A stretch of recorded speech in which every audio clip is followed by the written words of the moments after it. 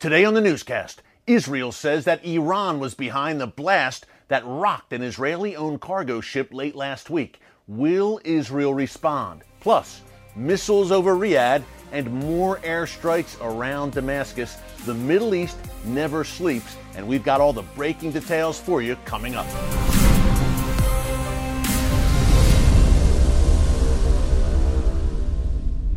Hey folks, Eric Stakelbeck here. Welcome to the Watchman Newscast.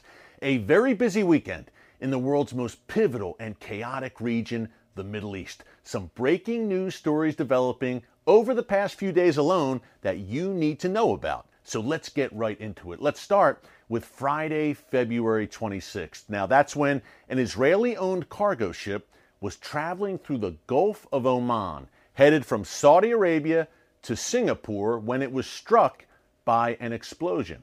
Now, thankfully, the ship did not sink. No one on board was hurt. It is currently in the port of Dubai in the United Arab Emirates undergoing repairs, but a very serious incident, folks.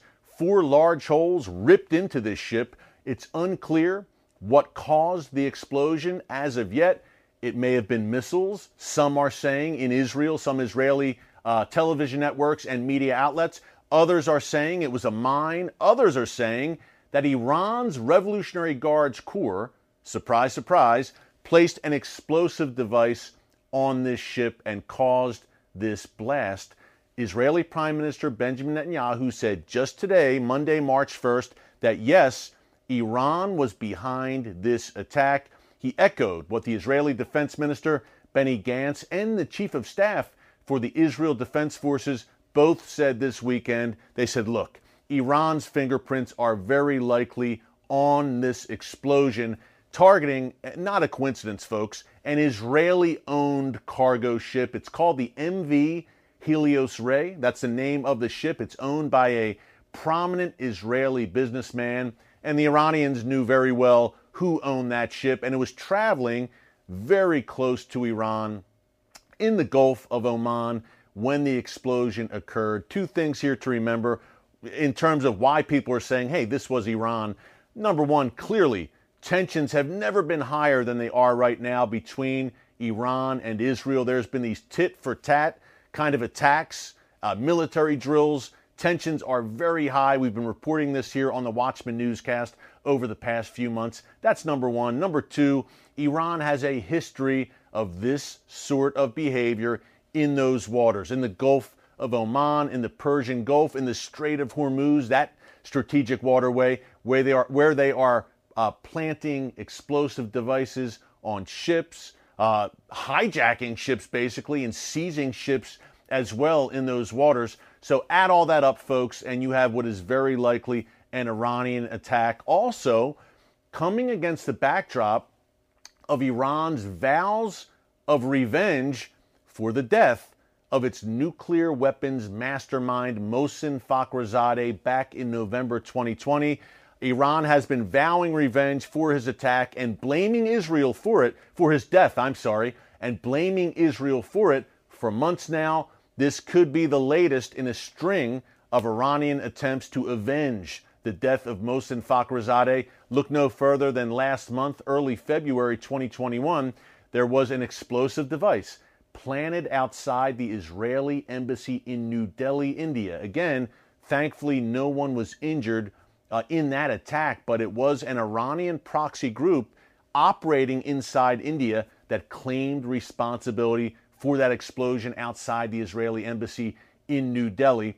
But did the response come last night, Sunday, February 28th, where once again we had airstrikes around the Syrian capital of Damascus? Now, this has happened many times, folks, over the past few years. Hundreds, probably thousands of Israeli airstrikes carried out against Iranian and Hezbollah targets, not only in that Damascus area, but throughout Syria from west to east to south.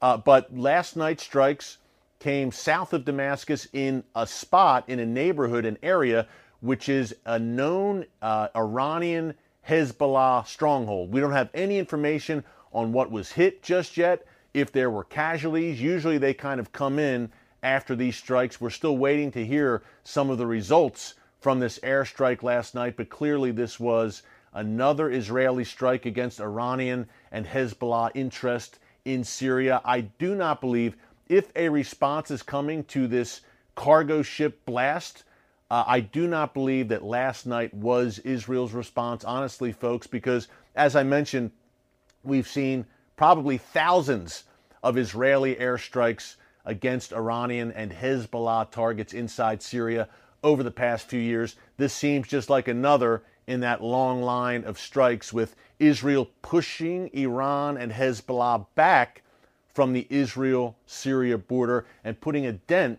in the Iranian regime's weapons shipments and weapons development inside Syria that would be used, those weapons, against the Jewish state, in particular those precision-guided missiles, PGMs for short, which Iran is trying to pass off into the hands of its most lethal proxy, Hezbollah. And this all comes, of course, on the heels of that U.S. airstrike against Iranian-backed militias along the Iraq-Syria border on Thursday night, February 25th.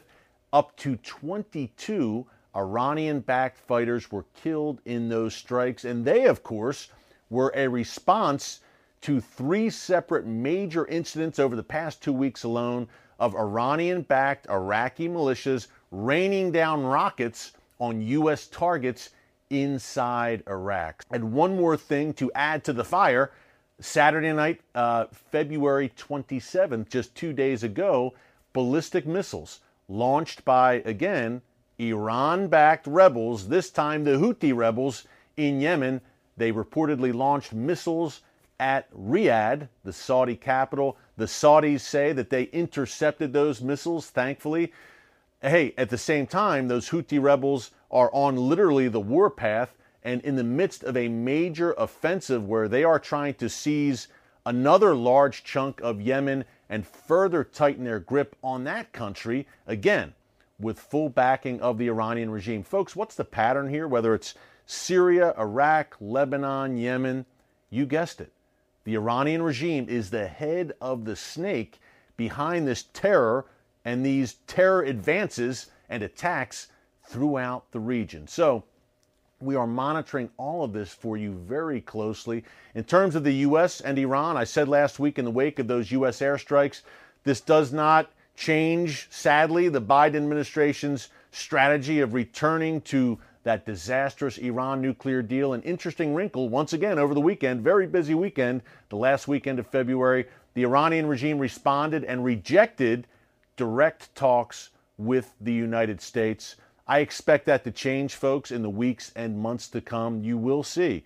I'm sad to say U.S. officials once again at the negotiating table with the world's #1 state sponsor of terrorism, the Iranian regime, which has not renounced its wicked ways, but as we reported for you here today, is only enhancing and increasing its nefarious activity throughout the Middle East. And what happens in the Middle East does not stay in the Middle East, folks. What is happening in that region right now will eventually profoundly affect all of us, no matter where we live. Hey, we love our Watchman Newscast subscribers and viewers, and we want you to have that same peace as the winds are roaring and the waves are crashing in this upside-down world. We want you to have the peace and the confidence to know that God Almighty is still on the throne. He will never leave you or forsake you. You might be saying, I'm not ready yet. I haven't prayed in years. I've just distanced myself from God. I'm not good enough. Here's the great thing about it. He's not some distant, angry God. He's waiting there for you with his arms wide open and saying, hey, where have you been? It's been a while. Welcome back. He just wants that relationship with you. And folks, don't put it off. We live, again, in perilous times. Don't put it off any longer. Now is the time. I just want to encourage you with that. And we love you here again at the Watchman Newscast. We so appreciate all of our subscribers. And we look forward to being with you again tomorrow. Thanks for joining us today. God bless you. And until next time, never hold your peace.